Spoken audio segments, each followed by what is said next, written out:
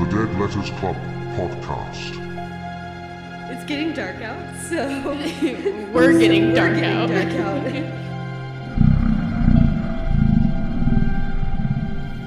Redbacks. It's like a podcast within a crypt.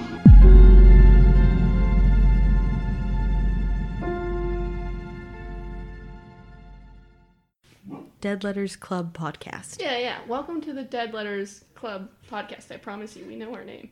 Pardon the dog noises in the background. They're clearly demons. Yes. It's like a book club, but in a crypt.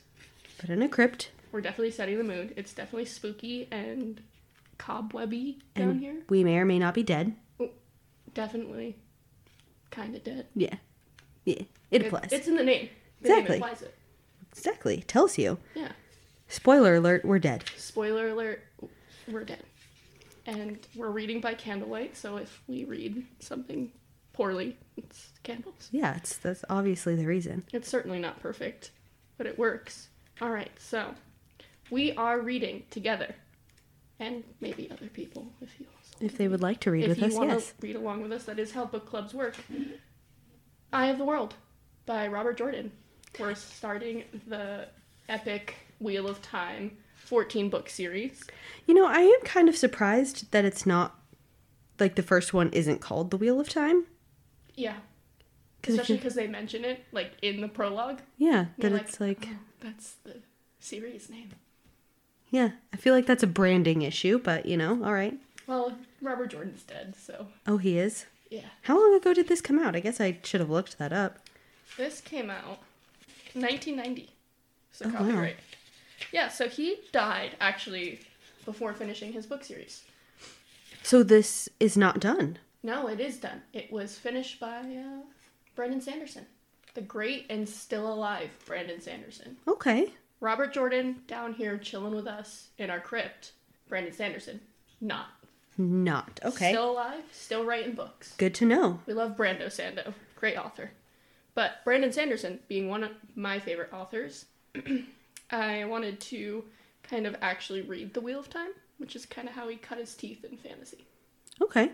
What other fantasy books has he written? I'm not good with authors. Oh, let me bring you on a journey. Oh, yes. On a tangential journey of Brandon Sanderson. Okay. So, currently writing the Stormlight Archive series. Okay. Phenomenal high fantasy. Also, in his repertoire of amazing fantasy series, we have Mistborn. We have Era 1 and Era 2. There's 2. Interesting. So there's the Mistborn trilogy, and then there's the Wax and Wayne trilogy. And then he's got some one-offs. So like Elantris, Warbreaker, stuff like that. He's got some comic books he's written, and some young adult sci-fi. Interesting. Yeah, totally good.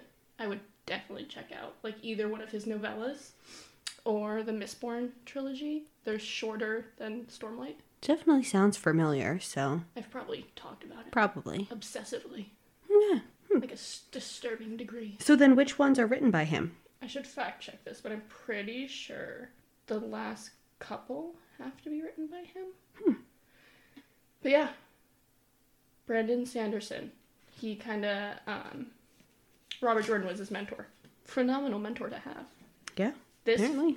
This book series is a great combination of classic fantasy style and a bridge into new fantasy. Modern fantasy, very different from earlier fantasy. This is like great if you loved Lord of the Rings, but you also love new fantasy. It's going to be your midpoint. It's pretty good. So it's going to be like flowery and poetic and super descriptive, but also it's going to subvert your expectation on classic fantasy tropes.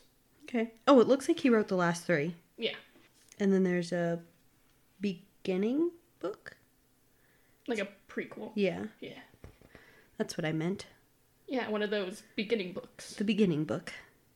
You know? Very interesting. Yeah. Learning lots. So, Okay.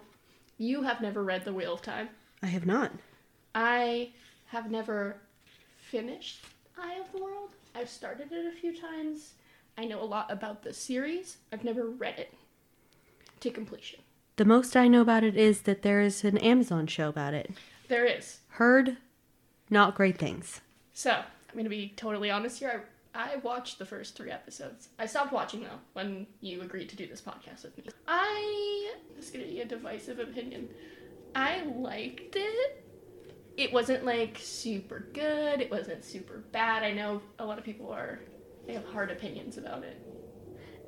I feel like with a show like this, though, like a high fantasy show of a obviously massive world, the first season isn't that great. Like, first seasons are, like, notoriously not great seasons, unless you're watching reality TV. Well, yeah, or like, some Gossip Girl, like, that kind of show.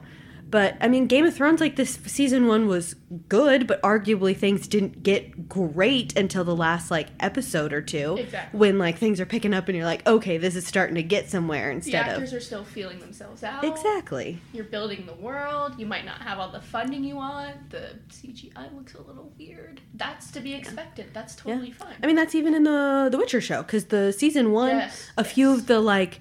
makeup and like sci-fi effects, I was like, ooh, this is like, that's a little weird. This is a little weird, but in the second season, perfect. Much better. The second season, also phenomenal. I just finished it. So good. Oh my god. It was so good. I know. Tyler and I binged it way too quickly, and then now we're like, oh well. I would watch it at work while juicing in the morning. When we have to roll at night, if it's like no one's there, I'm like, all right, I'm just gonna put The Office here and just. I literally have my headphones in and I'm watching The Witcher or weird docu-series. Makes sense. Also listening to podcasts for the first time. Oh, yeah. I made sure to bring my headphones so I didn't just have to put it in my apron pocket. Which is the worst. Yeah, because it's not great. And then I miss things. Also great. You see, I never got into audiobooks, but I think as I get into books more again, I probably would. I also started with a series that I didn't really know anything about, and it was a fantasy series, but it's so much different when you're reading it because you like recognize how things are spelt. Whereas a lot of the names sounded super familiar and like similar to each other, so I had no idea. It's like, this person did that, and I'm like, who the fuck is this person? Who? Literally, I'm like, is this person or is this person? Didn't work out well. Change your world on audiobooks. I hope so. Introduce you to the Sandman audiobooks. It's an Audible exclusive, but they do sound design and like a soundtrack for it, and it's all actors who do the characters. Each character has a different actor. Makes it so much easier to follow. I bet. Changed my life on audiobooks. It was brilliant. James McAvoy plays Morpheus. Come on. Morpheus. Why do I know that? Why am I thinking of that? I'm thinking of The Matrix. Probably. I'm like, I recognize this name. Not Lawrence Fishburne. Where Close. can I put it? Who is Morpheus to me? I know one. Certainly. Sounds familiar. Okay, so we're on the first prologue. First prologue. That is the word I was looking for. The earlier. Subtitle Ravens. Yes. You would think that they probably are important to this chapter. And they are, but also not. They are, but also not. We learn so much more in this chapter that has nothing to do with birds. Yeah. But there's some cool symbology. Yeah. So, let's do like a small little summary of what happens, if you want to. The girl. Mm-hmm. Remember, I'm not sure how to pronounce this. Egwene. Yeah. Ooh. She is getting water for people. That's her job. She's kind of going around and kind of like introducing us to people in the town. And she's super proud about it. And she's like, I'm going to be the best damn water person And she ever. is. She gets a little distracted. She does get distracted, but in the beginning, she had some strong water-bearing capabilities. 10 out of 10. She was going for it. Would allow to carry water for me. Yes, would hire her. She could get water at the restaurant. But she introduces us to people about the town, gives a little introduction to some of their culture. We don't quite know everything because it's just the prologue. I really enjoy that Robert Jordan puts so many like heavy-handed farming references. Not even references, but it's part of their like... It's a big part of their culture. It's a part of their culture. Like, I gotta find it. The way that they insult somebody, they call them like something to do with sheep. It's so interesting. I love it, but I love that little detail because it makes you realize how important farming is to Emond's Field, Yes. which is where it takes place. It is. Where is it? I'm not sure. But, like, sheep, obviously super important to this town. She is carrying water for what we learn to be a very important kind of gathering. Yeah, they say it's like one of the most important. They mention a few other ones that are important, if I remember. Yes. But this one is called the shearing. So all of these townspeople from all of these towns in the Two Rivers area, which is, let me consult my fantasy map, my most favorite there is thing a in the map world. here. Two Rivers is the area. Emond's Field is particularly where Egwene and her family are from, and all of the other characters we meet. They're from Emond's Field, which is one of the villages of the Two Rivers. So this little gathering is where they, like, gather all their sheep. Gather all their sheep, they Wash them. wash them, take off all the fur, Yeah. and then the merchants come and they sell it. Yeah. And a really cool aspect of the kind of Two Rivers society is that we see the men doing the labor, most of it. Like, they're shearing, they're packaging the wool, they're doing all of that aspect. They're herding the sheep back out after they've been sheared. The women count and record what each farmer yield is. And they, they like check the quality too, because Exactly. her sister tells some guy like, no, this is dirty. It's garbage, practically. Yeah, exactly. So I find that super interesting that we get a little bit of that aspect of their culture. Mm-hmm. Another super interesting aspect of womanhood in this kind of area. Yeah, this book definitely is very heavy-handed with the womanhood and how important it's going to be, and how there's so much symbolism in the womanhood. Braiding hair is the what, right? Yeah, it's braiding hair when you're like a woman. Yeah, when you're eligible to marry. Which I find so interesting that the women's circle determines when somebody can braid their hair.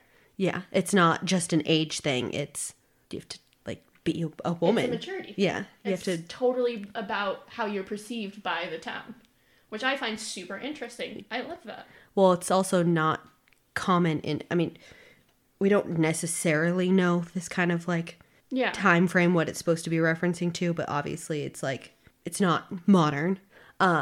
So for women to be like that, because normally it's just, oh, you've turned old enough to bear child. Here you go. You're a woman. Congratulations. Congratulations, you are now a woman. Congratulations. You had your period. Therefore, Yeah, and you get that's- to have lots of children. That's how most, especially in, not even outside of fantasy settings, but in our real world yeah, setting, an actual. that's how womanhood was determined. You have your period, you can give birth, you're a woman, congratulations. You're 14, no one cares. No one cares.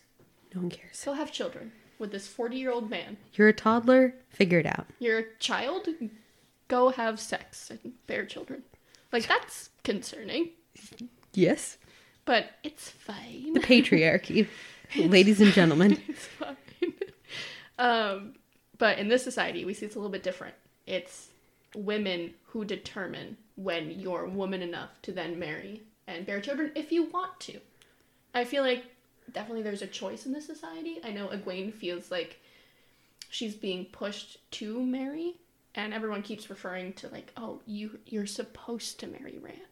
You're going to marry Rand. And she's kind of like, but I want to travel. But I want to be an adventurer and go to all these places. And you know what?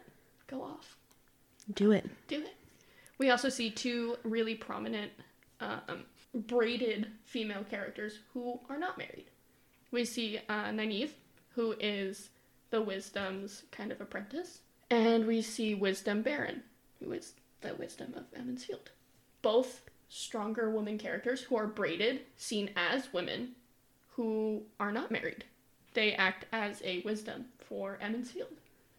Which we assume equates to some type of healer. I feel like it's got to be a little bit more than just a healer. I feel like they carry a societal importance. We don't really know. We're only introduced to them very briefly in this prologue. But we see Nynaeve kind of binding a wound, taking care of a leg injury, and with the other Wisdom Baron, chastising her, saying it wasn't right. But she also chastises the man getting aided for drinking too much and then trying to shear sheep. So they obviously are more important in the society other than healing. They play a bigger role. Yeah. And they mention a few times the women's circle, and we don't really get too much information on that, but it's obviously, they equate it to something that the men do, if I remember. So there is the women's circle. There's also the village council. So there's a dichotomy in this society. There's the village council for men. And then there's the women's circle. They're of equal importance. It definitely seems like that. Yeah, we hear from Egwene's inner monologue that Perrin's mother would no sooner open her mouth about council business than Perrin's father would about women's circle business. Yes. Very distinct, but both very important to their society. They're equally important, and I'm assuming they have different tasks. Yes. And I'm assuming there's some kind of selection process. I don't know. We don't see it. We don't see it. This is just the prologue. And we also, in order to not, I don't even know how to say it, I guess spoil ourselves for this episode, we didn't read too much further because we didn't want to get, answers to the questions that we would have. That way it's more genuine. And I've been wanting to read more. I have been as well. I know, I started to and I was like, ooh, I don't know if I should do this. Oh, super interesting. Also, we see different aspects of women how should I say it? How the society regards women by meeting Egwene's sisters. Yes. I believe she has 5 sisters. Yikes. That's a lot of sisters. That's a lot of sisters. So, we get introduced to them throughout the prologue. Obviously, we know Egwene's very headstrong. She's very, yes, kind of stubborn. She takes great pride in doing the right thing. She's carrying water. She's very prideful about that. But she also wants to do her own thing. She's trying to find the boys. Her sisters, on the other hand, there's Barrowen. She's super widowed. Super sad. Super widowed. She's super widowed. She's not remarrying. Tell me she's remarrying. There's no way. No. She's so depressed in this. That sounds so mean, but she is. That's her characterization. It's depressed. It's depression. It is. Barrowen, depression. Depression. Yeah. 10 out of 10. We get to see that even though they have wisdoms in this society, they obviously don't have the medical technology to kind of contain or aid all illnesses, because Barrowen's child, and I believe her child, was her kid and her husband, I believe, died to some kind of illness. I think so. So Barrowen shows us that disease and fever still devastate populations. So, that's still an issue. They have wisdoms. They have the ability to bind wounds and know some sort of medical aid, but not enough to where common disease is still ravaging their towns. We also meet her other sisters over the course of this prologue. There's Louise, who's, super confrontational, super adventurous. We see her get into it with, what's that asshole? Is it Dag, right? Something like that. It is Dag. Yeah. Dag Coplin. Yeah, Master Coplin, who Egwene, doesn't want to refer to him as a master. She's, very hesitant about it. Yeah. Because he's kind of a dick. She's like, I'll do it because it's the polite thing and what I'm supposed to do, but also I hate you. Which is in line with her characterization. She's polite, she's respectful, but she also has this, rebellious streak that her sister Louise has to a higher degree. Yes. She 100% is not taking his shit. Yeah. She's like, bro. Yeah, she's this wool, it isn't great. Yeah. She said, so he stands up to her because she's not accepting his count. He says, that's good wool you're setting aside. He growled at Louise. I won't be cheated on my clip, girl. Step aside and I'll show you what goes where myself. And Louise, she's not backing down. She's like, nah, man. So Louise did not move an inch. Wool from bellies, hindquarters, and tails has to be washed again, Master Coplin. She put a bit of emphasis on master. She was feeling snippish.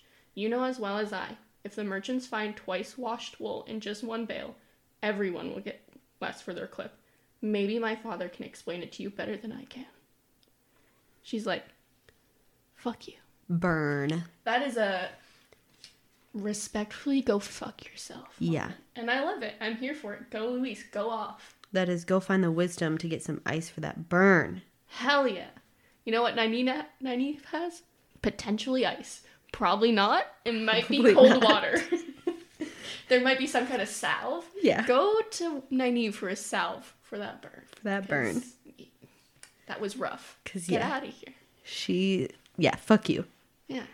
And then her next sister Remy is Aline, who we don't get that much characterization for. She's bookish. She spends all of her time reading. Yep. This is the character I relate to the most. I love books. I read all the time. She does. She feels herself superior, and she like takes books from her. She has decided she's smarter than all of her sisters. Yeah, she's like, nah, this isn't for you. Read like, this kid's reading a book, and she goes, hell no.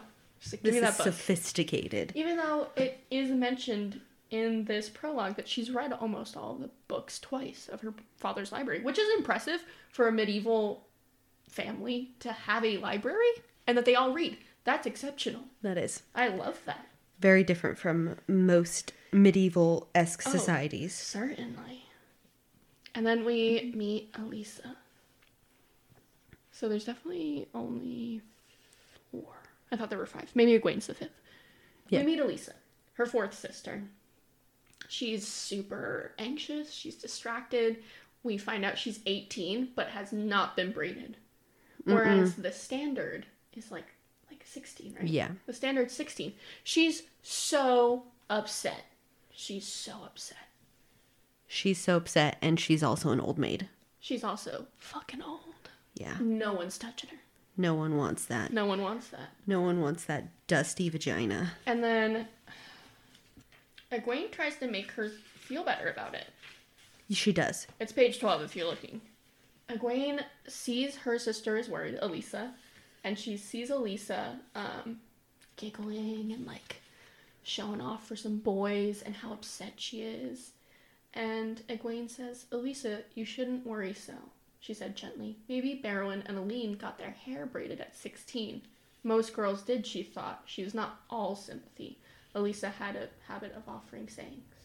The hour wasted won't be found again, or a smile makes the work lighter, till your teeth started to ache from them.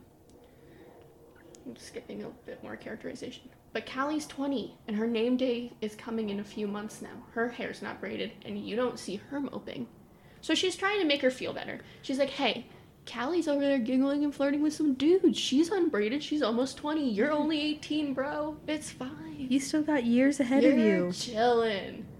But Elisa's having none of that. No. It says, Elisa's hand went still in the fleece on the table in front of her. For some reason, the women on either side of her put their hands over their mouths, trying to hide their laughter. For some reason, Elisa's face turned bright red. Very bright red. Not good. She's embarrassed. She got fucked up by Egwene. Egwene, totally wholesome. She thinks it's gonna help. And not helping. Right? She's just trying to be a good sister. She's like, hey man, it's fine.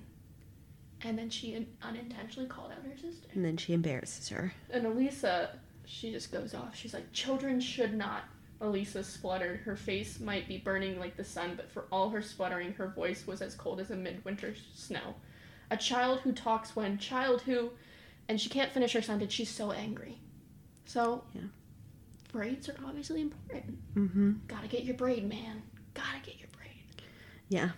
Especially because another girl who was a year younger than her and had a braid just starts laughing at her. Yeah. Rough. Rough. That is so rough. You're down bad. Yeah. That is down bad. That is down real bad. And then after that, we've already touched on it, but that's when we get to see Emmonsfield's wisdom, and we get introduced to Nynaeve. Nynaeve? Cool as hell. Seems cool. I like Nynaeve. Definitely can tell that there's going to be a story there. She definitely seems important. Yes. We get introduced to a lot of people in this prologue, but she stands out to me. Egwene stands out to me, obviously. Point of view character. Yeah. Nynaeve stands out to me. Obviously, Perrin stands out to me. There was a big bit on Perrin and his family. Mm-hmm. And also Rand and Mat. Yeah, Master Althor does too. Yeah, Rand's father. Yes. Also big character, I think. Yes. There is some contention with Nynaeve, though, that Yeah. So, it is kind of divisive on Nynaeve being the Wisdom's apprentice. Supposedly, the old apprentice died. Yes. Yeah. It is said that the Wisdom's old apprentice died from a sickness that Beren couldn't cure. Beren being Emond's Field's wisdom. So obviously there is fallibility with being yes. wisdom. You can't cure everything. It's not magic. She's not perfect. Correct. And we know that Wisdom Beren often praises Nynaeve publicly. Mm-hmm. And says great things about her publicly. Because, I believe, it's contentious that this orphan, because we learned that Nynaeve she's an orphan, yeah. is an orphan recently, is too old. Yes, they make a point of mentioning that. Yeah. She's old. Yeah, she's too old to be an apprentice. And we kind of see Wisdom Beren undo Nynaeve's braid. Or undo Nynaeve's bandage. Mm-hmm. Not braid, that would be fucking wild. That would be real wild. That would be an insult. That'd be some Jerry Springer type shit. So, Mistress Beren undoes Nynaeve's bandage to check her work, and she seems disappointed. She doesn't seem happy. Yeah. She's like, oh, this is not great. But yeah, it's not exactly clear why. Like, yeah, she doesn't say anything. She just undoes it and looks kind of disappointed. It says, the Wisdom sniffed in disbelief, but she continued to watch Nynaeve like a hawk. That was surprising. Mistress Beren often praised Nynaeve publicly for being such a quick learner. She had apprenticed Nynaeve 3 years earlier. If we skip forward. Nynaeve straightened on her knees, done with fastening the bandage, and gave a satisfied nod. And to Egwene's surprise, Mistress Beren knelt down and undid it again, even lifting the bread poultice to peer at the gash in Billy's thigh. Before beginning to wrap the cloth back around his leg, she actually looked disappointed. But why? Nynaeve began fiddling with her braid, tugging at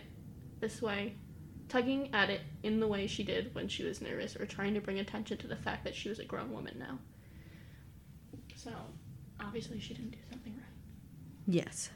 And all the while that this is happening, there's also more ravens. More ravens gathering. And Egwene points out that they're like not watching the stuff that they'd usually be, like the food or smaller animals, looking for anything, but they're watching the men.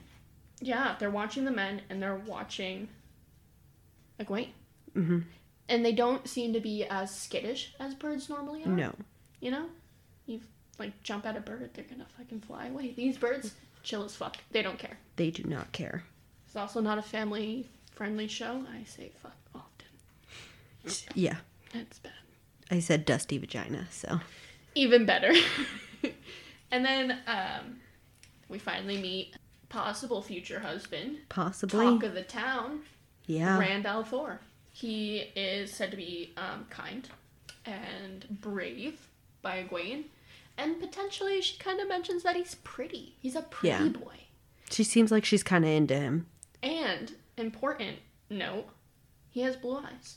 Apparently that is not common. Blue eyes, not common. Could be important, which means I could potentially be important in Emond's Field. And I could not be important. I'm Rand al'Thor. It's who I've Perfect. determined that's who I am. His mother died when he was younger, and he's very, mild-mannered. He thinks before he speaks. He's very, calm. Cool as a cucumber. Definitely. We love Rand al'Thor, I guess. He seems good. Who knows? Seems good. And all the while, she's kind of pontificating that would she like Rand as a husband? Would these qualities translate to being a good husband? That's what she's thinking about.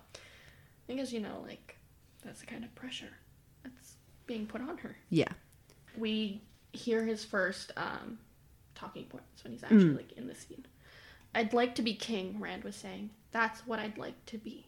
Interesting first line. Is Rand going to be a king? Maybe. Maybe.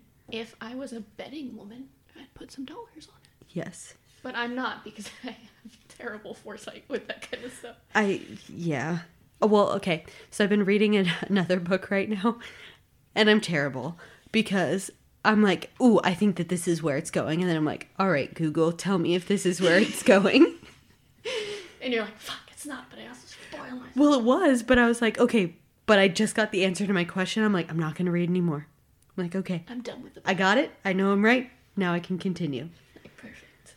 So he says, I'd like to be king. That's what I'd like to be. He flourishes his arm. He makes, like, kind of awkward bow. He's laughing. Like, obviously he's kidding. And it says, Egwene grimaced, a king. She studied his face. No, he was not pretty. Well, perhaps he was. Maybe it did not matter. But it might be nice to have a husband she liked to look at. His eyes were blue. No, gray. They seemed to change while you watched. Nobody else in the Two Rivers had blue eyes. Sometimes his eyes looked sad. So, that could be important. Definitely. We love some heavy-handed, he's special energy. Yes. We love that. He gets introduced saying he wants to be a king. He's kind of pretty. He's got special eyes. He's going to be important. He's going to be important. So he's one of our major players. Put that in the major player bank. So far we have Egwene. Next we have Nynaeve. We kind of skipped over Perrin, but he's also potentially important. We get a lot on him and his family dynamic. Yeah. If we rewind it back a little bit. Our timeline kind of sucks. But... I was going to try to make a like noise, but it I was like, ooh. Rewind your VHSs, players. Yeah. No one's going to get that if they were not born in the 90s. It's fine. We're old. We're old now. You know that, right? Okay. I'm aware. So, we get introduced to Perrin. He's bigger than most kids his age. He's a big guy, but he's shy. He doesn't say a lot. He's always serious, and he doesn't laugh, but he seems super genuine. With Adora, he's so nice. Yeah. He's so sweet to Adora. He plays with her, he picks her up, he spins her around, because he's so big. That could be important. Man's a giant. He's huge. He's probably taller than me. And what are they, like, 9 in this chapter? Yeah. Yeah. Literally. She's like 9 years old. Yeah. So, that's a big fucking 9-year-old. Picking up another kid, that's a lot. That is a lot. So, he's also another major player. We've got Perrin. We've got Egwene. We've got Nynaeve. We've got Rand. Major players so far. Major players. Asterisk next to their names. Highlight it in your book. Highlight it on your Google Doc. Highlighters everywhere. Go crazy. Plot twist, we never hear about any of them again. Plot twists were all wrong. They die in the first chapter. Plot twist, someone who's read this book is listening to this episode and they're like, you're fucking dumb. They're like, you're so stupid. You are so dumb. They're like, you're trying to sound so smart right now, but you know fucking nothing. You think you're in your English class dissecting the Odyssey and really you're just dumb. Fucking dumb. So, after Rand, we meet Mat. Yes, the friend. He's a troublemaker. He doesn't want to be in Emond's Field. He wants to go on adventures. He's mischievous. He's kind of a shithead. Yeah. But we like that. We like that. I do like a shithead. Rand being so good and so wholesome needs that kind of shithead friend. He needs that foil. You can't be so good and wholesome and not have a shithead friend. Exactly. That's just not how it works. It's not. So, after we get our introduction to the boys that Egwene was looking for. And she's kind of just watching them for a while. Yeah, she's being a little creepy. She is being a little creepy. That's a little creepy. But I guess she's a kid, so... Yeah. That's fine. Perrin also rolls up. So they're all together now. Yes. Got Mat, Perrin, Egwene, and Rand. Minus Nynaeve. Nynaeve's not in there. And I think there's a few other, like, unimportant boys there. Yeah, there's a few other boys that we don't need to know about. So, they all kind of roll up to Egwene's father. I believe he's the mayor, right? Yeah, I think he's like a mayor figure. Yeah, because someone comes over and is like, the mayor wants you. Yes, the mayor is looking for the boys, right? Yeah. Yeah, so as she walked back along the sheep pen to where she had left her bucket, Danelle Lewin passed her, heading toward the back of the pen. At 13, he was even skinnier than Rand and with a thrusting nose. She hesitated over the bucket, listening. At first she heard nothing but murmurs. Then, "The mayor wants me?" Matt exclaimed. "He can't want me. I haven't done anything."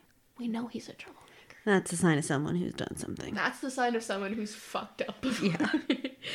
That was me as a kid. I haven't done anything yet. Yet, the operative word. Yet. "He wants all of you, and double quick," Danelle said. "I'll get over to him now, if it was me."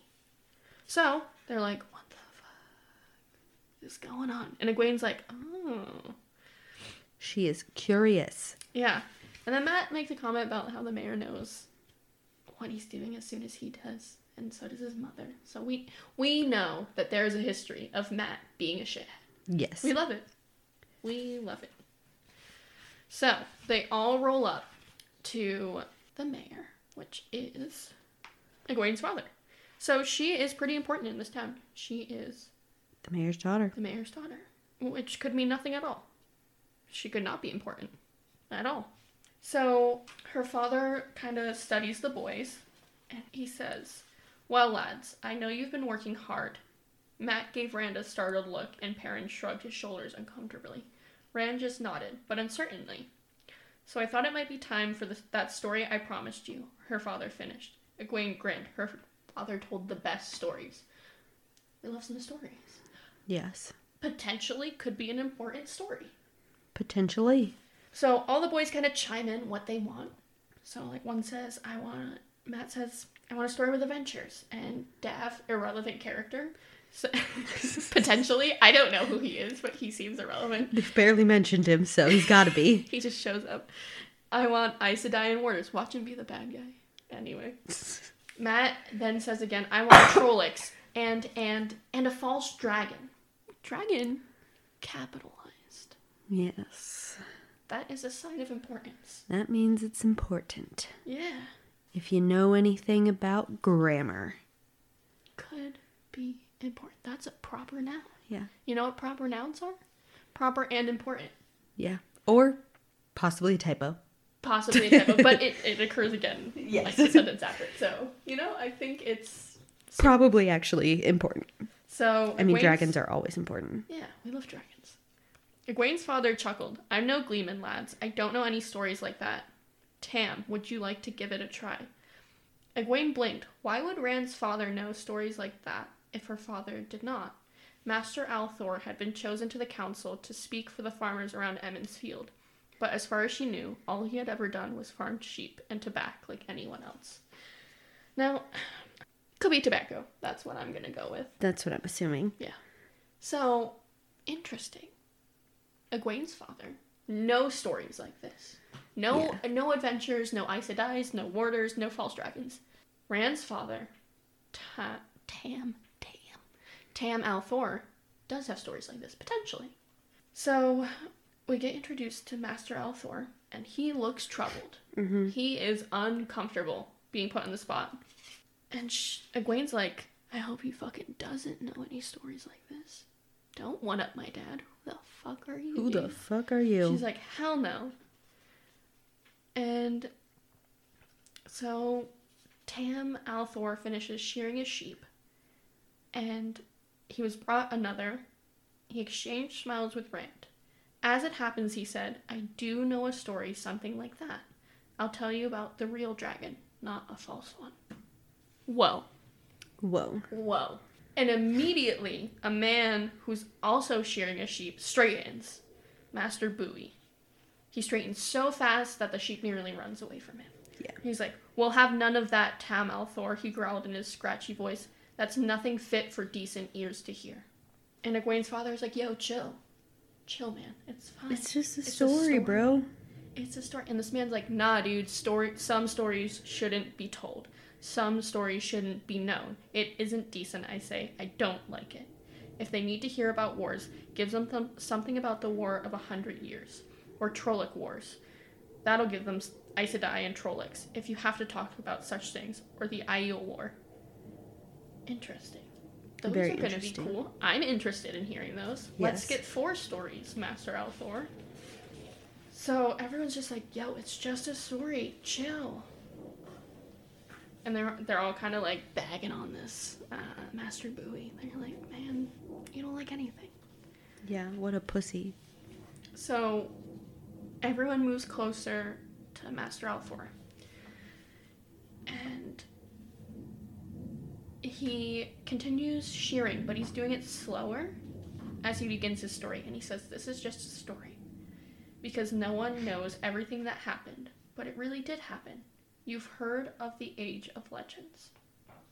So I've got some interesting little asides for this story. Yes. I find it super interesting. So, Rand's father says, 3,000 years ago, and more it was, there were great cities full of buildings taller than the White Tower. And that's taller than anything but a mountain. Machines that used the one power carried people across the ground faster than a horse can run. And some say machines carried people through the air too. Suspect. You know what that sounds like? I would get a little closer to your mic. Absolutely not. I want to be quiet. Heard. So, to me that sounds like potentially airplanes. It does. It definitely... We have machines that use the one power carried people across the ground faster than a horse can. Okay. And some say machines carried people through the air too. Even better. That sounds suspicious to me. That, as someone who has read some interregnum books, this seems to me like it's a layout to potentially take place after modern civilization. Yes. Which I find super interesting. Very intriguing. I'm very intrigued. Very intrigued. And he said, there was no sickness anywhere, no hunger, no war, and the Dark One touched the world. Dark One, also capitalized. That's yes. a proper noun. Another proper noun we there. Love those. And they're all like, oh shit, the Dark One. Yes. Which is also, Egwene kind of mentioned when she first saw all the ravens kind of amassing and being weird. Yeah. She's like, those are the messengers. Those are the servants of the Dark One. So this has already been mentioned. Yeah. So we're already suspect of that guy. Very suspect. And she was like, why would you name him? You fuck. And then... Very Voldemort-esque. Yeah, very like, you say his name and he will appear. Exactly. So, Master Althor continues on. And he says that the Age of Legends hasn't known a war. Not even a memory of war. But when the Dark One touched the world, they had to learn. Yeah. Because it was aggressive. Yeah. He said, there wasn't a war like those you hear about when the merchants come for wool and tobacco between two nations. This war covered the whole world. The War of the Shadow. It came to be called. Those who stood for the light faced as many who stood for the shadow. And besides dark friends beyond counting, there were armies of Myrddraal and Trollocs, greater than anything the Blight spewed up during the Trolloc Wars. Aes Sedai went over to the shadows too. They were called the Forsaken. So we're getting introduced to some kind of evil people. Yes. Very briefly. They're all proper nouns. We love those. So we have dark friends. We have Myrddraal. We have Trollocs. We have Aes Sedai. But the evil Aes Sedai, also the Forsaken, could potentially be interesting. I have no idea what any of these are. No. But I'm so interested. Very. I'm engaged at this point. So, like, everyone else in this setting is also engaged. Egwene is confused. Yes. She says the Forsaken had been Aes Sedai. She hoped Master Althor did not say that too freely, or the women's circle would come calling on him. Anyway, some of the Forsaken were men, so he had to be wrong.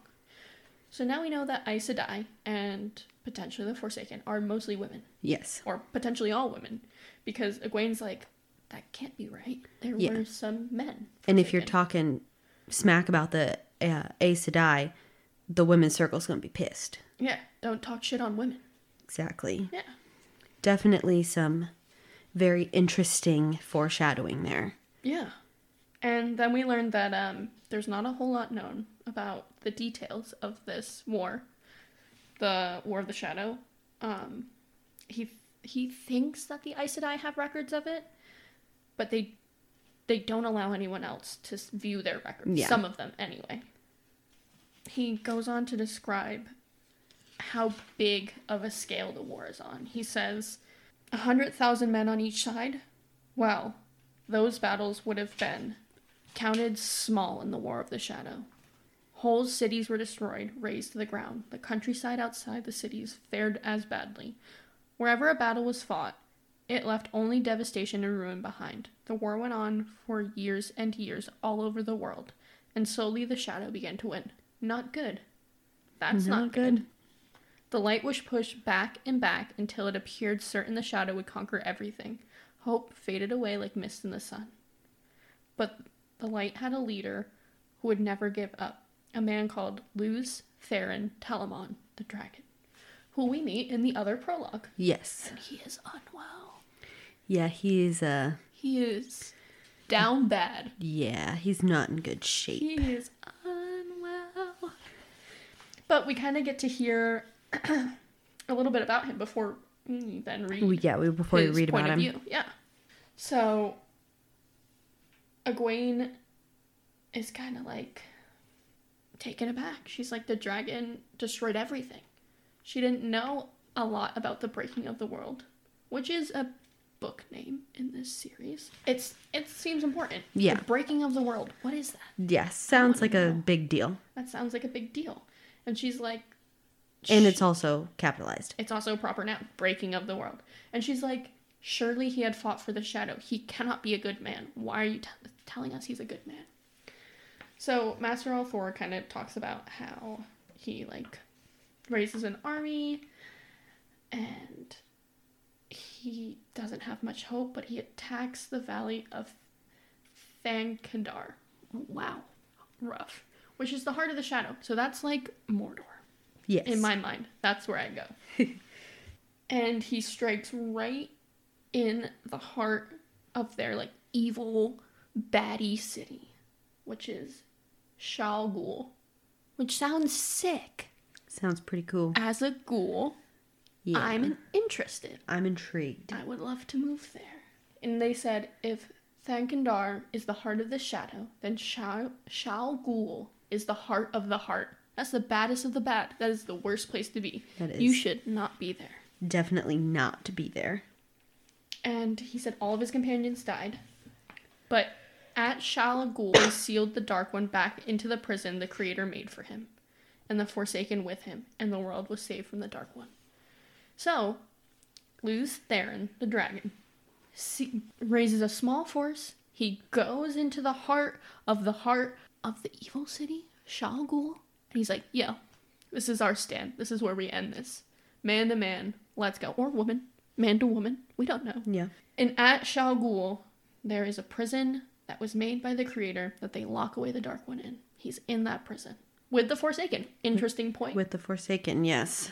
And it does also mention that the Aes Sedai, who knows if I'm pronouncing that right? I'm nervous about it. Rained fire and lightning down on him. So hints at some magic. I fucking hope so. I fucking hope so too. Sick. So we see that Egwene kind of thinks about it, and she said the Dark One and all the Forsaken are bound at Shal Ghul, bound away from the world of men, she recited to herself. She could not remember the rest, but it helped. Only if the dragon had saved the world, how had he destroyed it? So we find out, possibly, that he saved the world once, and he potentially destroyed it. We don't know. We weren't there. Yes.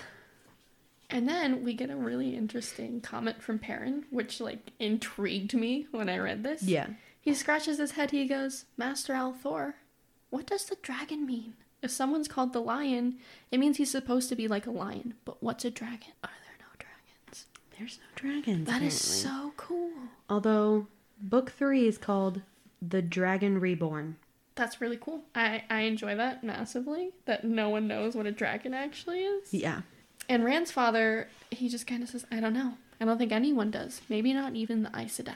So we kind of see that the Aes Sedai are super educated. Yeah. If that's the right word. Like, they're not only potentially magical, they're also like scholars. Yeah, almost. and have records of they're everything. record keeping, they're smart, they're potentially magical. I want to be an Aes Sedai. What? Oh god, what is What are the people in Game of Thrones with all the chains? Maesters? Yeah, kind of like They're reminds like me. female maesters. Yeah, with magic. So much cooler. Hell yeah. And so they kind of all disperse after that. And she's kind of like thinking about it, and it's making her anxious. Yeah. And then she becomes aware of the ravens again. Mm-hmm. Many more than there had been before, flapping out of the trees, flying away west towards the mountains of mist. She shifted her shoulders. She felt as if someone were staring at her back. She did not want to turn around, but she did, raising her eyes up to the tree behind the men cheering. Midway up a tall pine, a solitary raven stood on a branch, staring at her, right at her. She felt cold right down to her middle. The only thing she wanted to do was run. And that is the Raven's prologue. It is. So. Well, here, we can take a quick break. Yeah. Pause this. Unhappy. Alrighty. All right, so we're on prologue number 2. Prologue number 2. A lot shorter. Much shorter. Oh my god. Packed with action. As you saw in my notes, I lost my mind. Yeah, this one's pretty wild. I said, clearly everything in this encounter is important. I'm going to stop detailing every bit that I think is important for my own sanity. And then my next bulletin board was, he's unhinged. Literally. Clearly, all caps, lost his mind. Yeah, because it, like, starts off and it's, like, You're talking like, about the destruction like, in this what palace. The fuck? Like, things have been on fire. And he's, like, calling out for his love. Elena, he's like, where are you? Let's, tell me about this damage. It's a lot. There is scorch marks on the walls and the floors and ceilings, black smears across the blistered paints. Soot is laying over, like, everything, including men and animals, which it says appears attempted to walk before the madness. The dead lay everywhere, men, women, children, struck down by lightning. Yeah, that's intense. Yeah. That's not your normal damage. They mentioned lightning from the Aes Sedai. Yeah. So, you know. And that's not your normal damage. That's not. Lightning inside a castle, not normal. Not normal. Castles don't come with lightning. Yeah. If they did, our crypt would come with lightning, and it doesn't. Yeah, and the floors are, like, rippled and... Yeah, that's crazy. That's pretty crazy. I loved that detail. Like, people were swallowed by a living stone. Yeah. What a fear I didn't know I had. I have unlocked 2 new fears this week. Being swallowed by living stone in a castle, and being on a boat at nighttime. Yeah. TikTok has made me very much more scared of things. Yeah. The but, world like, is scary. In the first section, you think he's just looking for his wife. Yeah. He's just casually walking past body. Like, he has no regards for the body he's walking over. No. He does not care.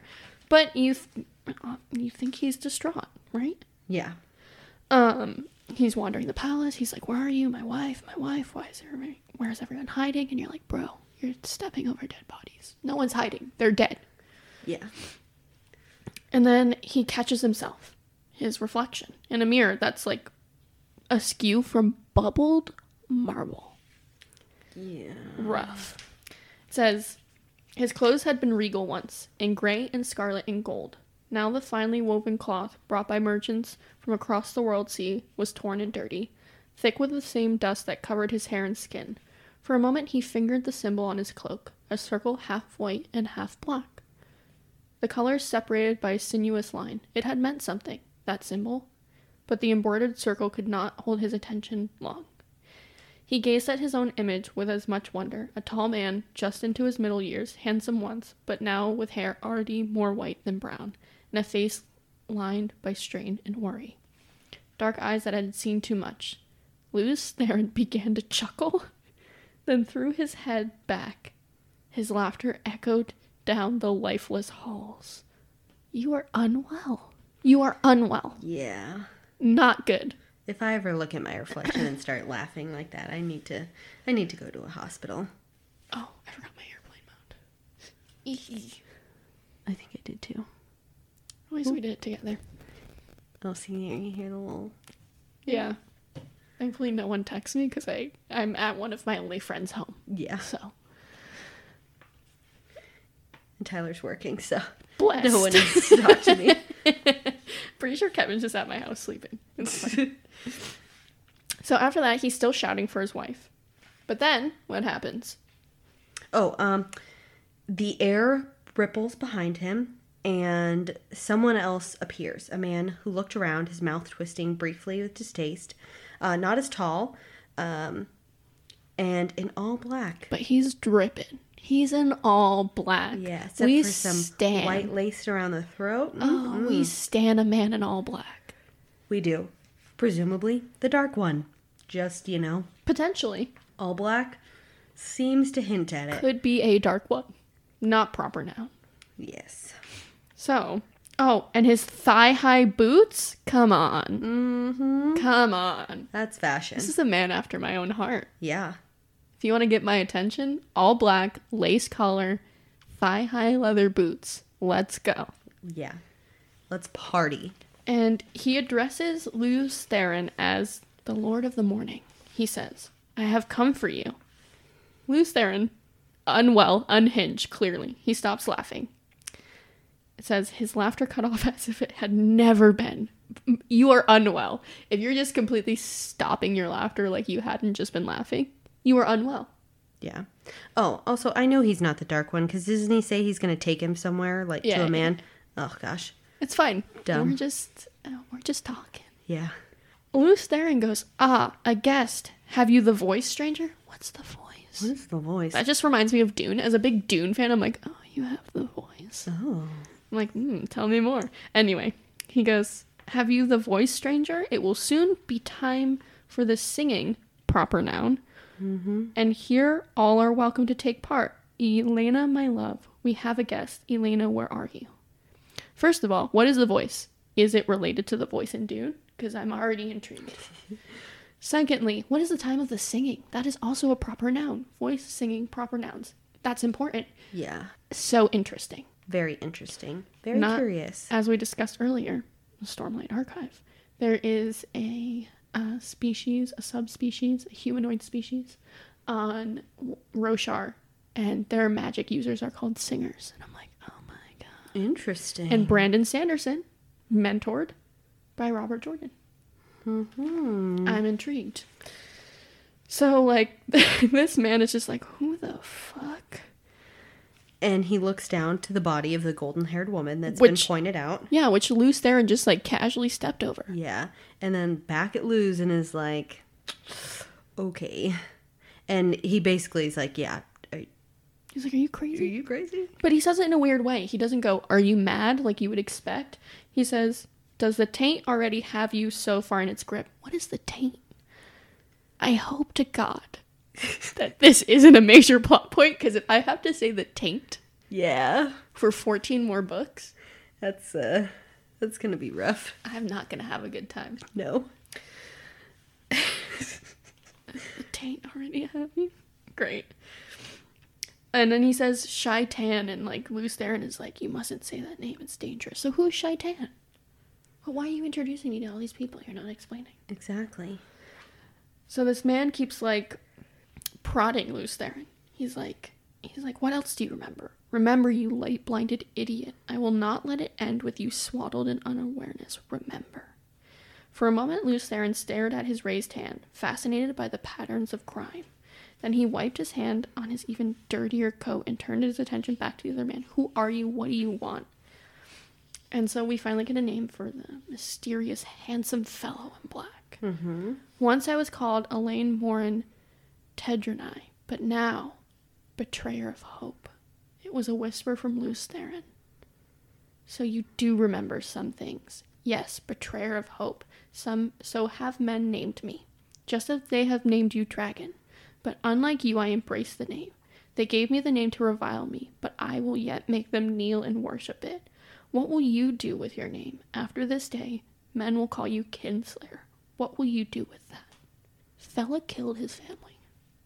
Yeah, Fella I'm concerned that he killed everyone in that castle. Probably did. Family annihilator for sure. Concerning. Yeah. And he's just like, he's still looking. Yeah, he's still like in the delusion. He's like, oh, Elena, Where you are should be you? here to Yeah. help welcome this guest. We have guests. What are you doing? Yeah, it's so ridiculous. And we get a little bit more about Lews Therin. Like, you stood among the servants once you wore the ring of Tamerlane and sat in the high seat once you summoned the 9 rods of dominion. Now look at you, a pitiful, shattered wretch. Ouch. Yeah. Ouch. That is an insult. Ouch. But this man is like not having, he's like, it is not enough. You humbled me in the hall of servants. This man has a vengeance. He's here for a purpose. Yes. You defeated me at the gates of Paradisen, but I am greater now. I will not let you die without knowing that. When you die, your last thought will be the full knowledge of your defeat and how complete and utter it is, if I let you die at all. This man's monologuing like a villain. This man's monologuing like a villain, and the other man's like, still, like, where's my wife? Elena, my wife. Hello, Man. we have guests. Bring the tea. Where's the hors d'oeuvres? I've called for Literally. you like for 8 minutes. Literally. Let's go. Chop, chop, bitch. So, Elaine Morin says, a pity for you that one of your sisters is not here. Sisters, proper noun. Lots of proper nouns. Yeah, I was never very skilled at healing. Pity for you that one of your sisters is not here. I was never very skilled at healing, and I follow a different power now. So, there's magic, clearly. Clearly. But even one of them could only give you a few lucid minutes if you did not destroy her first. What I can do will serve as well for my purposes. His sudden smile was cruel. But I fear Shaitan's healing is different from the sort you know. Be healed, Lews Therin. He extended his hands, and the light dimmed as if a shadow had been laid across the sun. Oh, shit. Oh, shit. Pain blazed in Lews Therin, and he screamed, a scream that came from the depths, a scream he could not stop. Fire seared his marrows, acid rushed along his veins, he toppled backwards. And then he remembers. He remembers everything. Everything. And he howls. He realizes that he's killed his wife, his kids, his companions, everyone in the castle, and he hurts. He hurts. And Lews Therin, he raises his head after he has this painful realization. And he says, 10 years, betrayer, Lews Therin said softly, this soft sound of steel being bared. 10 years your foul master has racked the world, and now this, I will. And he gets cut off. 10 years, you pitiful fool. This war has not lasted 10 years, but since the beginning of time. You and I have fought 1,000 battles with the turning of the wheel. 1,000 times 1,000, and we will fight until time dies and the shadow is triumphant. Yeah. Interesting. Very interesting. So clearly this is cyclical. Yes. There is always light and dark, and it's a wheel, so it will happen again. It'll come right back around. Certainly is what this series is about. I'm guessing, since it's the wheel of time. The Wheel of Time. It's definitely not about farming, and it's not a farming simulator. It's not. Although that would be great if we were set up for this epic fantasy, and then after this prologue, it was all just shearing sheep and planting. Stop farming. I would cry. I'd be so invested that I would keep reading it. So they go back and forth, and he keeps calling Lews Therin a fool. Mm-hmm. He says, remember, you fool. Remember your futile attack on the great lord of the dark. Remember his counterstroke. Remember even now. The 100 companions are tearing the world apart, and every day 100 men more join them. What hand slew Elena's Sunhair Kinslayer? Not mine. Not mine. What hand struck down every life that bore a drop of your blood? Everyone who loved you. Everyone who loved you. Everyone you loved. Not mine, Kinslayer. Not mine. Remember and know the price of opposing Shaitan. So something had happened where the Dark Lord's counterstroke affected Lews Therin Lews Therin in a way that he killed everyone he loved. Yeah. Everyone who bore his blood and everyone who ever loved him. Rough. Real rough. Could not be a worse punishment. No. And he just howls again. He's defeated. He can't... It says, his own sons and daughters, sprawled like broken dolls, played stilled forever, all slain by his hand. His tears were no answer. The betrayer's laughter flogged him, drowned out his howls. He could not bear the faces and the pain. He could not bear to remain any longer. Desperately, he reached out to the true source, to tainted Sidon, and he traveled. So, I'm assuming true source and Sidon are synonymous, and I'm assuming that's, like, the well of magical power. Yeah. And then, oh my god, like, what the fuck is going on? Literally. He traveled, proper noun, and he, like, goes somewhere with flat and empty land, a river flowed nearby, straight and broad. He was alone as a man could ever be, while still alive. And he shouts into the sky, light, forgive me, light, forgive me. And he was still touching the Sidon, it says, the male half of the power that drove the universe, that turned the wheel of time. That's a series name. We got it on page 32. And the male half of the power, hinting that there's a female half. Female half. And we know that in the previous, a couple paragraphs prior to tainted Sidon. So the male half of the power that drives the universe is tainted. I'm assuming by the Dark One, but yeah. I hate that I feel like this is going to be reoccurring. Yeah. I don't want to say taint. It's just too much. So it says he drew on the true source deeply, so you can draw in a certain amount, and still more deeply, like a man dying of thirst. Quickly he had drawn more of the one power than he could channel unaided. His skin felt as if it were aflame. Straining, he forced himself to draw more, tried to draw it all, and then he yells, light, forgive me, Elena. And then, holy shit. Yeah. The air turns to fire. The fire to light liquefied. It comes, like, this pillar of fire comes from the heavens. So, pillar of fire touches the earth shakes. It's bad. This is bad. This real bad. Could be the breaking of the world, right? That's what it sounds like. Definitely sounds like the breaking of the world. But even after it vanished, the pillar of fire, the earth yet heaved like the sea in a storm. Molten rock fountained 500 feet into the air, and the groaning ground rose thrusting, the burning spray ever upward, ever higher, from north and south, from east and west. The wind howled in, snapping trees like twigs, shrieking and blowing as if to aid the growing mountain ever skyward. So, Lews Therin becomes a mountain. He becomes a mountain. Concerning that mountain, that land was flat, and now there is this massive mountain. Literally. That is problematic, but go off. And then it says, where the lava is still gushing from its broken peak, the broad straight river had been pushed into a curve away from the mountain, and there it split to form a long island in its midst. The shadow of the mountain almost reached the island. It lay dark across the land like the ominous hand of prophecy. For a time, the dull protesting rumbles of the earth were the only sound. On the island, the air shimmered and coalesced. The black-clad man stood staring at the fiery mountain rising out of the plain, his face twisted in rage and contempt. You cannot escape so easily, dragon.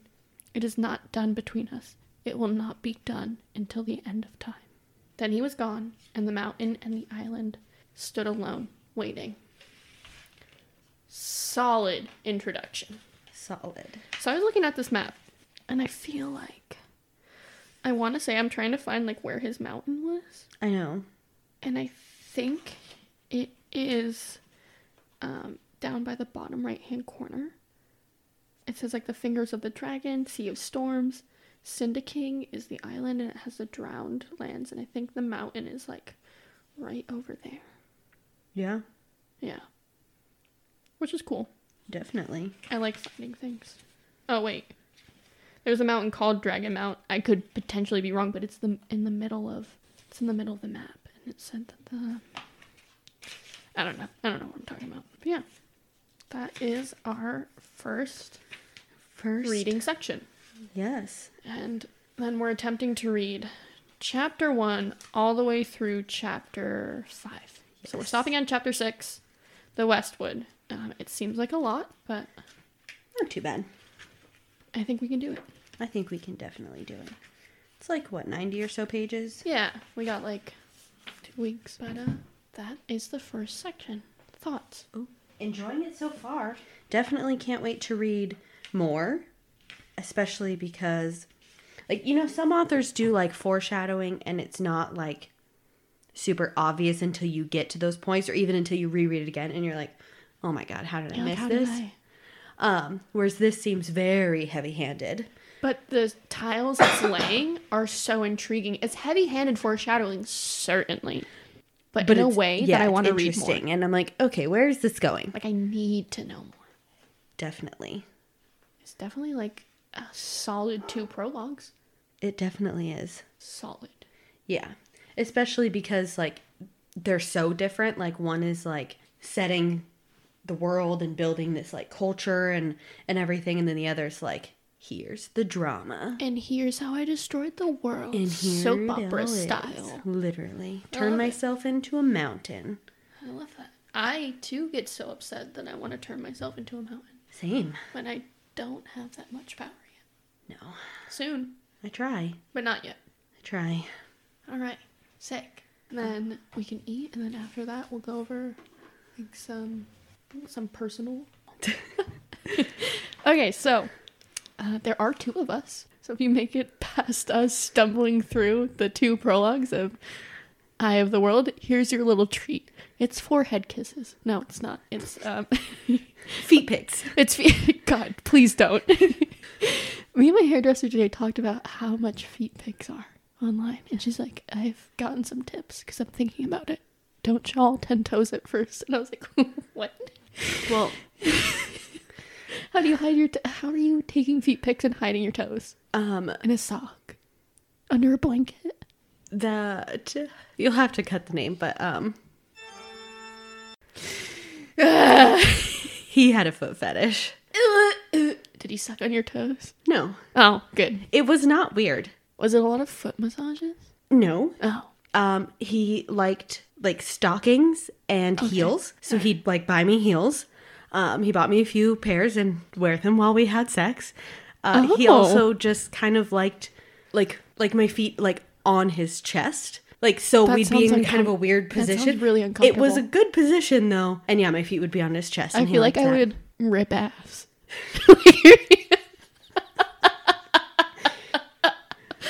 Welcome to the second half of our podcast where we talk about our sex lives. It's getting dark out, so we're getting dark out. I had one of my exes tell me he only dated me because I was so significantly shorter than him and I had an ass. That was it. Those were my redeeming qualities to him. He's like, yeah, I only really date women with significant height differences. He was like 6'2". So could that significant height difference then be he'd date someone who's like 7'2"? Who's like a child? I was going the opposite. I was going tall. It was concerning to me. He was like, yeah, like if you were, I was like, so if I was like a couple inches taller, you'd be over it. And he was like, yeah, I don't think I'd be interested. And I was like, oh, like, I don't know how to feel about a guy telling me. Like, yeah, why would you tell me? He wouldn't be interested in me if I was a little bit taller. Like, at least he's not saying he's only interested in me because he likes my body. It's like, I'm only interested in you because you're short. Nothing to do with your personality. I know there's a tweet and it was like, I asked my boyfriend if he'd still love me if I was a worm and he said no. Oh no, I'm doing the old man raspy laugh. And she's like crying. For all you Dune fans out there, I would still love you if you were a worm. Oh. You gotta read Dune. Maybe that will be our next one. Sounds good. We've got 14 books though. We haven't decided what fake names we'll use. No, we haven't. Sorry, you don't get to know us. No. At least not our identities. You will get to know us. Just not our names. Just not our identities. Maybe our feet, though. Listen, when you're in the Dead Letters Club podcast, branding, and you enter into the crypt, you don't have a name. Yeah. It's Readers Anonymous. Yeah. Like, we're not going to shame you. No. Like, you're not going to shame us for making predictions about major characters that will probably not be true. Yeah. And this way, and they're not true, you can't harass us. Just think of us like, I like to think that I'm a ghoul because I'm small and I'm spiteful. Yeah. Those are my defining qualities. I'll have to think about that. You have to think about your 2 defining qualities. It has to be like one okay one and one bad one. And that's your like monster identity. Heard. I'll do some research. Like, I could also be a goblin. Yeah. Because, again, I'm small and I'm neurotic. And I love tiny objects. Like, tiny, shiny objects. Oh, speaking of, I have something in my pocket that is tiny. And a shiny object? It's not shiny. Oh my god. It's a little Lego. It's a little person! Oh my god. I love This is like from the game of... Oh my god, it's a little Lego man. We did the New York Lego skyline. This is the... It's that... Are you calling me out? Is this because I'm from New York? No, it's just the little Statue of Liberty. The little Lego Statue of Liberty. I don't think you understand how much I love miniature objects. I almost cried at Target the other day because Kevin told me we couldn't get a miniature table that they were selling at Target. What that table is for, I have no idea, but I wanted it. Yeah. I needed it. Absolutely. Like tiny miniature things. Things are really cute. Have you ever walked through Michael's in their miniature department with the tiny trees? The tiny trees. I think there's something wrong with me, but I love them. I cannot go in that section because I will buy them and I do not need tiny trees. Just gonna start gluing tiny trees to the crown molding. It's in the middle of my wall. So, we're obviously fools. Yeah. As, you know, discussing random things. Yeah. But, a few things. Okay. Also book related. Also Okay. about us. We have been friends for a while. Yes. And we both read. We do. We have also worked together for a really long time. We have. We are both bartenders Yes. with serving backgrounds. Definitely. And we, again, love to read. We do. We love books. I didn't read for a very long time. And then, like, last year, I was like, Yeah, you're getting back into it. yeah, I got... I started seeing a lot of book things on Instagram. And I'm like, all right, I'll check this book out. Oh, and also... Midnight Sun came out. Hell yeah. The Twilight one. So I had to read that. And then I was like, okay, well, now I have to reread the whole Twilight series. So I did. And then I'm like, okay, now I need some more books. Hell yeah. So, I have a few questions for you. So, if you had to recommend a book, just one book, and it can't be Twilight, Oof. and it can't be Harry Potter, Oof. what would you recommend? One book to give to someone who's not a reader. What is your recommendation? Ooh. Mine is definitely Mistborn. I love that series. And I feel like, as you're thinking, I think Mistborn is so accessible. You know how there's some high fantasy and sci-fi that is definitely not accessible if you're not familiar with that format genre. Mistborn, so accessible, easy to read. They're all within like 500 pages. It's brilliant. It's so nice. Oh, I don't know. Because, like, I definitely... Because I reread the Harry Potter books, too. Or actually read them for the first time as an adult. I had never read them as a kid. Which was recently. I recently finished them. And that was... Well, when there's a lot of differences in the books and the movies. And so there were so many things where I'm like, this didn't happen, or this didn't happen. And, like... So I would definitely recommend those books. I don't know, because I also read a lot of young adult fantasy. Oh, hell yeah. We love young adult. Yeah. There, you know. Oh, I do have the Court of Thorns and Roses right there. Those are they're interesting. I like them. I've heard that very divisive. Some people love them and some people absolutely hate them. They are. Apparently, it's a thing too in her books that, like, the first book is kind of very different from the rest of the books in her series. Because, like, in the first one, it was supposed to be like a Beauty and the Beast retelling. And there's definitely, like, foreshadowing for the other books, but, like, complete different love interest, complete different, like, direction of the plot where it's still the same. I mean, they're good. They're easy to read. They're accessible. Like, I read them pretty quickly. Yeah. But I would not say that they're, like, the best written books. So would you say Harry Potter would be your recommendation? I would say Harry Potter would be the recommendation. Hell yeah. Yeah. I'd love to see it. All right. Book and film adaptations pretty hot right now. Yes. We're doing a ton of film adaptations for books. Yeah. I just rewatched Dune for the 3rd time. I'm a big Dune fan. I love it. Who would you cast as Egwene? Oh, goodness. See, I don't know because I only know her as a kid. Yeah. Who would you cast as Kid Egwene if we were making a film adaptation? I think I would cast, like, who was the little girl who played, like, the Mormont house leader in like, the last season of Game of Thrones? That would be my Kid Egwene. Okay. Because she's kind of, like, respectful and, like, kind of, like, more mature than the other kids, but she's also a badass. I could see that. Yeah. And she carries herself as very mature even though she's young. I definitely would agree with that. Yeah, I don't know much other, like, kid actors. Especially ones that are, like... good enough good. to pull that off. That don't stare directly at the camera. Yeah, just and that dead-eye like, you. Awkward. Yeah. So, here's an easier one. Okay. Who would you cast as Lews Therin? Crazy, unhinged, Lord of the Morning, the dragon. Crazy man. We know he's, like, in his middle years, so he's, like, mid-30s, early 40s. He's kind of graying. He's unhinged.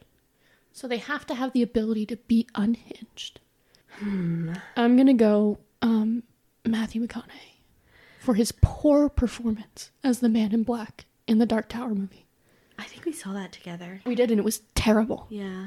He'd be good. I could see, like, a Brad Pitt kind of doing it, too. Yeah. Like, he's got, like, the years. You could see him being, like, kind of crazy and, like, neurotic. Yeah, I think that's what I'd have to go with. Like, just imagine Matthew McConaughey with his one only accent. All right. Where's my family? Yeah, like, I just think it would be so good. I just think it would be great. It would be the level of unhinged that it would need to be. Obviously, they did make this into an adaptation. There is a Wheel of Time show. Yes. So this is irrelevant. This is just our dreams, our hopes and dreams. Do you have a series that you feel like has best been adapted from book to... Oh, best been adapted. Let's see. As someone who is pretty good at separating books from their film adaptations, because they're never going to be the same. No. You're never going to get everything you want. Yeah. As shown to me by the Dark Tower movie, which shattered my heart. I was so excited. We bought premiere tickets. Yeah. We went to the premiere of that movie. And it wasn't very good. It was not good. That was a mistake. I think the new Dune movie did really good. I think it was smart to do it in 2 parts. Mm. And I just think the director, the same guy that did Blade Runner 2049, phenomenal job. Not only the dichotomy of the 2 cultures that you see, which one is the House Atreides and also the House Harkonnen, both very different cultures, but also the culture of the Fremen, like the native Fremen who live in the desert, who worship water, whose greatest sin is to waste water. So good the way they showed it. The only issue I have in that regard with the film is they don't cover their faces when they're out on Arrakis, when they're in their still suits, which in the book you know is fucking dumb. Your face would melt. You can't breathe. But I understand why they did it in the film. They paid millions of dollars for these actors and actresses. These beautiful actors. Yeah, so you cannot just cover their face for a majority of the film. You can't do it. Although I haven't read the books, but the Shadow and Bone adaptation on Netflix was also pretty good. I read the first book and part of the second one, and then I got distracted by other books. But I've heard that the adaptation is really good. They just announced some of the cast for the second season, too. I'm so excited. I got drawn in. I think I had strep throat when that came out. I watched it in 2 days, because what else was I doing? Yeah. It was one of those that I was like, oh, I'll wait to read the books and then I'll watch it. And then I just, like, never finished the books. Because there's 3 parts to the, like, that are all part of the same, like, Grishaverse. There's the Shadow and Bone, and then there's There's the Six of Crows. Six of Crows, and then there's like another one. Which has to do with the one character from the north, like that one fighter guy. Yeah. And so, like, I've heard that, like, some of it is kind of all intertwined at, like, once. So I was like, oh, well, I have to read all of them. And then I never did. The show does a really good job with tying in the plot points of those 3 book series into it, like, as it's happening in the overarching narrative in the show. It's pretty good. I always really liked, because the Vampire Diaries books, terrible, real bad. So are the True Blood books. And so I always felt like the show was such a better adaptation. It got weaker in the later seasons, but like the first few seasons were so good and like so interesting. And I remember reading the books and they were just not good. That's exactly how I feel about True Blood. They were like, they felt like a toddler wrote them. Yes. Because they were just like very like, the voice was very young and... yeah, I did not like the book. And I read a few of them, and they're real weird. And thankfully, a lot of that stuff did not get into the show. But, like, as the books get further, they get so wild. Like, great. It doesn't even, like, make sense. I just read, like, a synopsis of it, and I was like, what the fuck is happening? Like, I don't understand where any of this went. Yeah. Yeah, so I invested in, like, the first couple True Blood books because I love True Blood. That show, iconic. The books, not the same. Yeah. Just not even in the realm of similarities. Very different tonally, direction-wise. Yeah. I have no idea. Like, I'm like, how did this become this? I don't understand. Yeah. Yeah, some books are like that when they go to the show and you're like, okay. And sometimes it's for the best and sometimes it is not. Yeah. Speaking of interesting books, we are planning on doing a kind of one-off episodes where we discuss problematic book series that we've read. Oh, yeah. So definitely stay tuned for that. You have that to look forward to where we just rip on these weird books that got published. Weird books. Oh, yeah. If they can get published, we can get published. Yeah. Certainly. Sometimes, one of the podcasts that I listen to, one of my favorite ones, the girl is a writer, and she's written one book and is working on her second, but the first one got, like, rejected by, like, publishers. Rough. Yeah.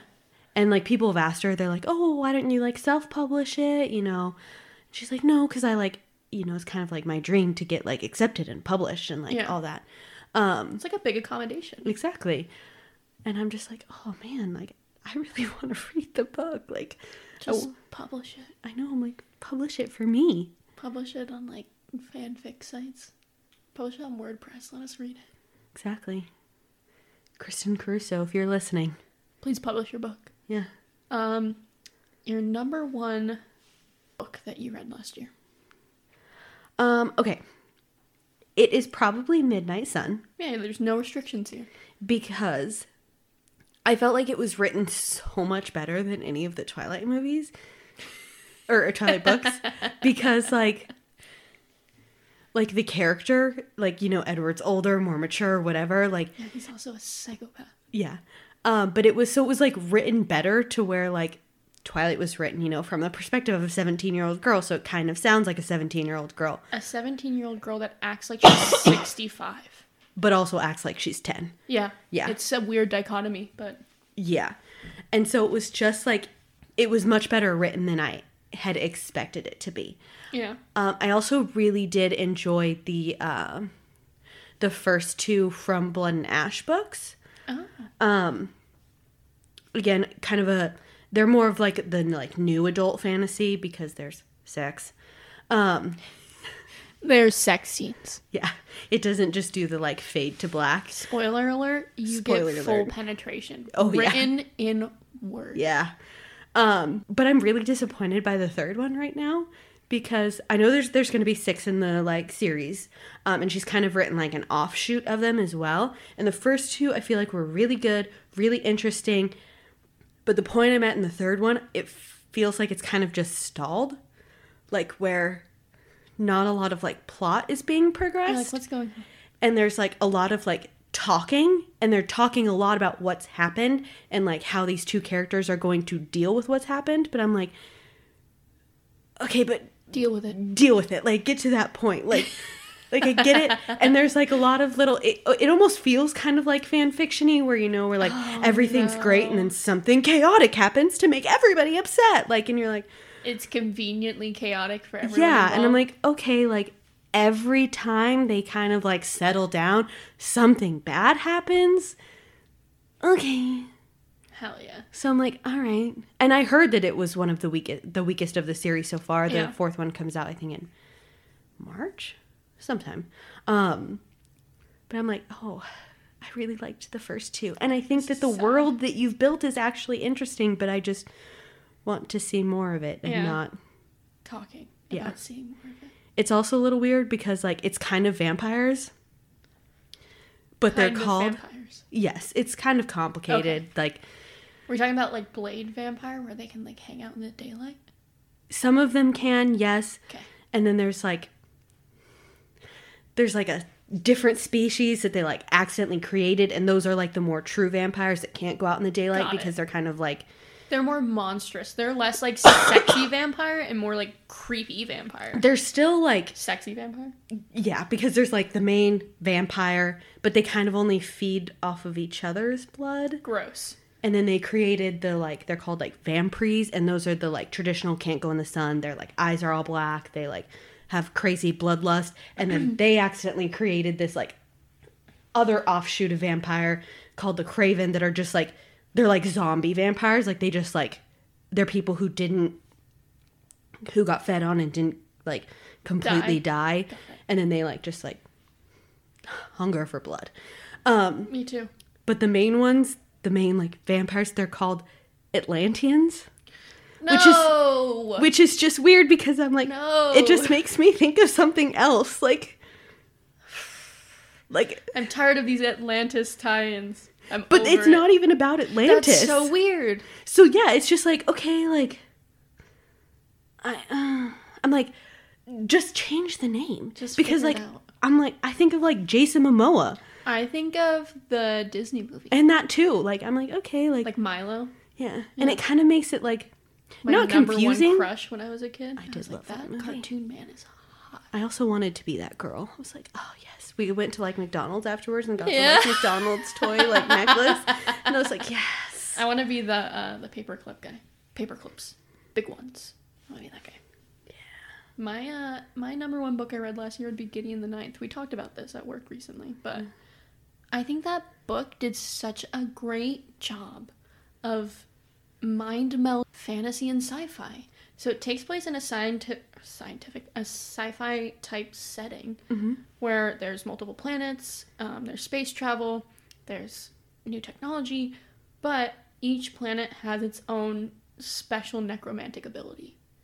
The magic system is all necromancy, and each planet, they're called houses, each house and each planet has its own special sect of necromancy. It's very interesting.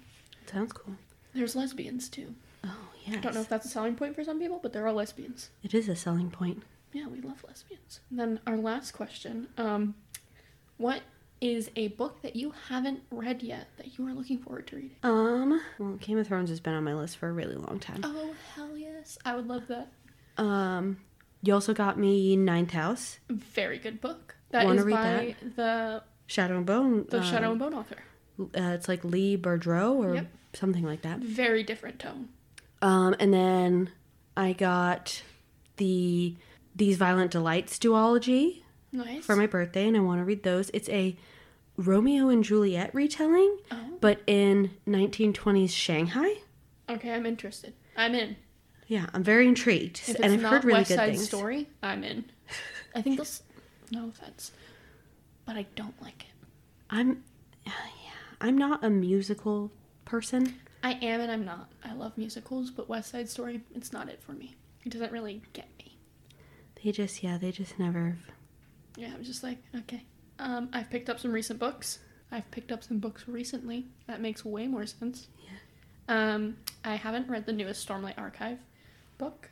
I'm going to read that soon, but, like, the trade paperback hasn't come out yet, so I only have the hardcover that I pre-ordered that's like bigger than my head.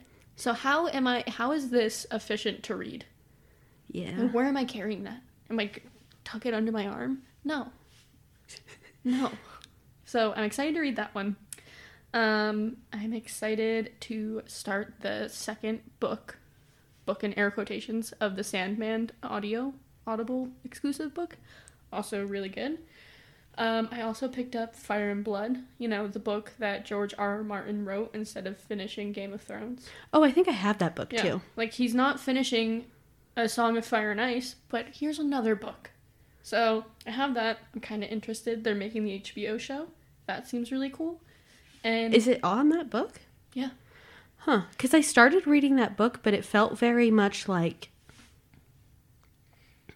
almost like an encyclopedia. Yeah, like, it is. Here is this. And so I was like, okay, I'm kind of looking for plot. I can bring you over his Dream Songs book, which is like a compendium of short stories. One of them is called The Dance with Dragons. And that's what the show is going to be about. It's a war between the Targaryens and the Blackfires. Very interesting stuff. I'm super into it. Yeah, I would very much like that. And then I picked up a new Stephen King book.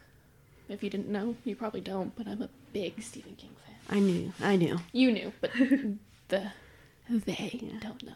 I also have another book series that I heard. I think it's called The Deadly Education.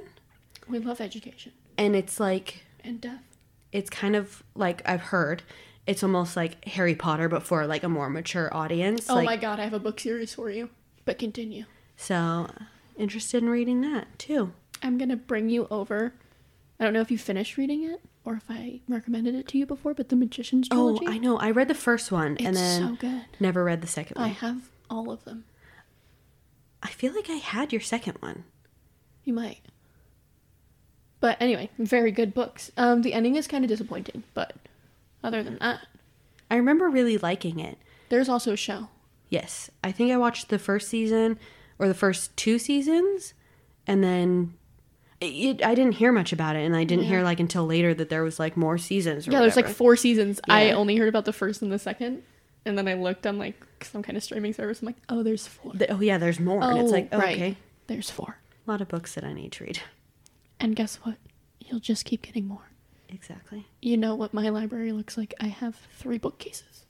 I need more. That are disgustingly full. Have wanted to get a full bookcase in this room somewhere. I really think it would look great on that wall right there. I think so too. I need another bookcase. Yeah. But I'm prohibited. So now I've resorted to have your books vertically on a shelf. Mm-hmm. They're now horizontally on top of other books. Yeah. And everyone, for any birthday, Christmas, Valentine's Day, here's a gift card to Barnes & Noble. I'm like, great. Perfect. Enablers. All I need is more. Give me more books. See, and I love hardcovers too. I gotta get the hardcovers. I'm a paperback gal. I just I love them for the display purposes. They're great display, but I feel like they're hard to read. They're a little harder to read. Yeah. Yeah. I think that's it. Join us next time. Come to our next meeting. Come into the crypt. Yes. We are an open door crypt. It's hard to find our location. Crypts are usually hidden. But if you are walking around on a night with a full moon and there's some fog, just keep going. You'll find it. Fog. Keep walking until it seems right, and there's going to be a door in the ground. Just open it up. You're in the crypt. You're there. Welcome. Join us next time. Come to our next meeting.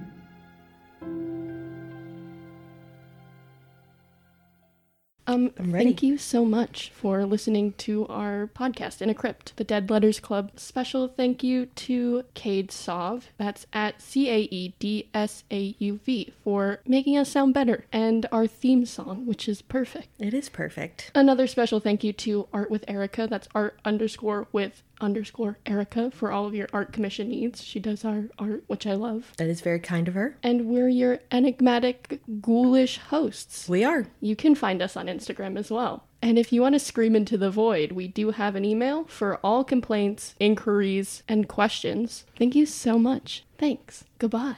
Goodbye.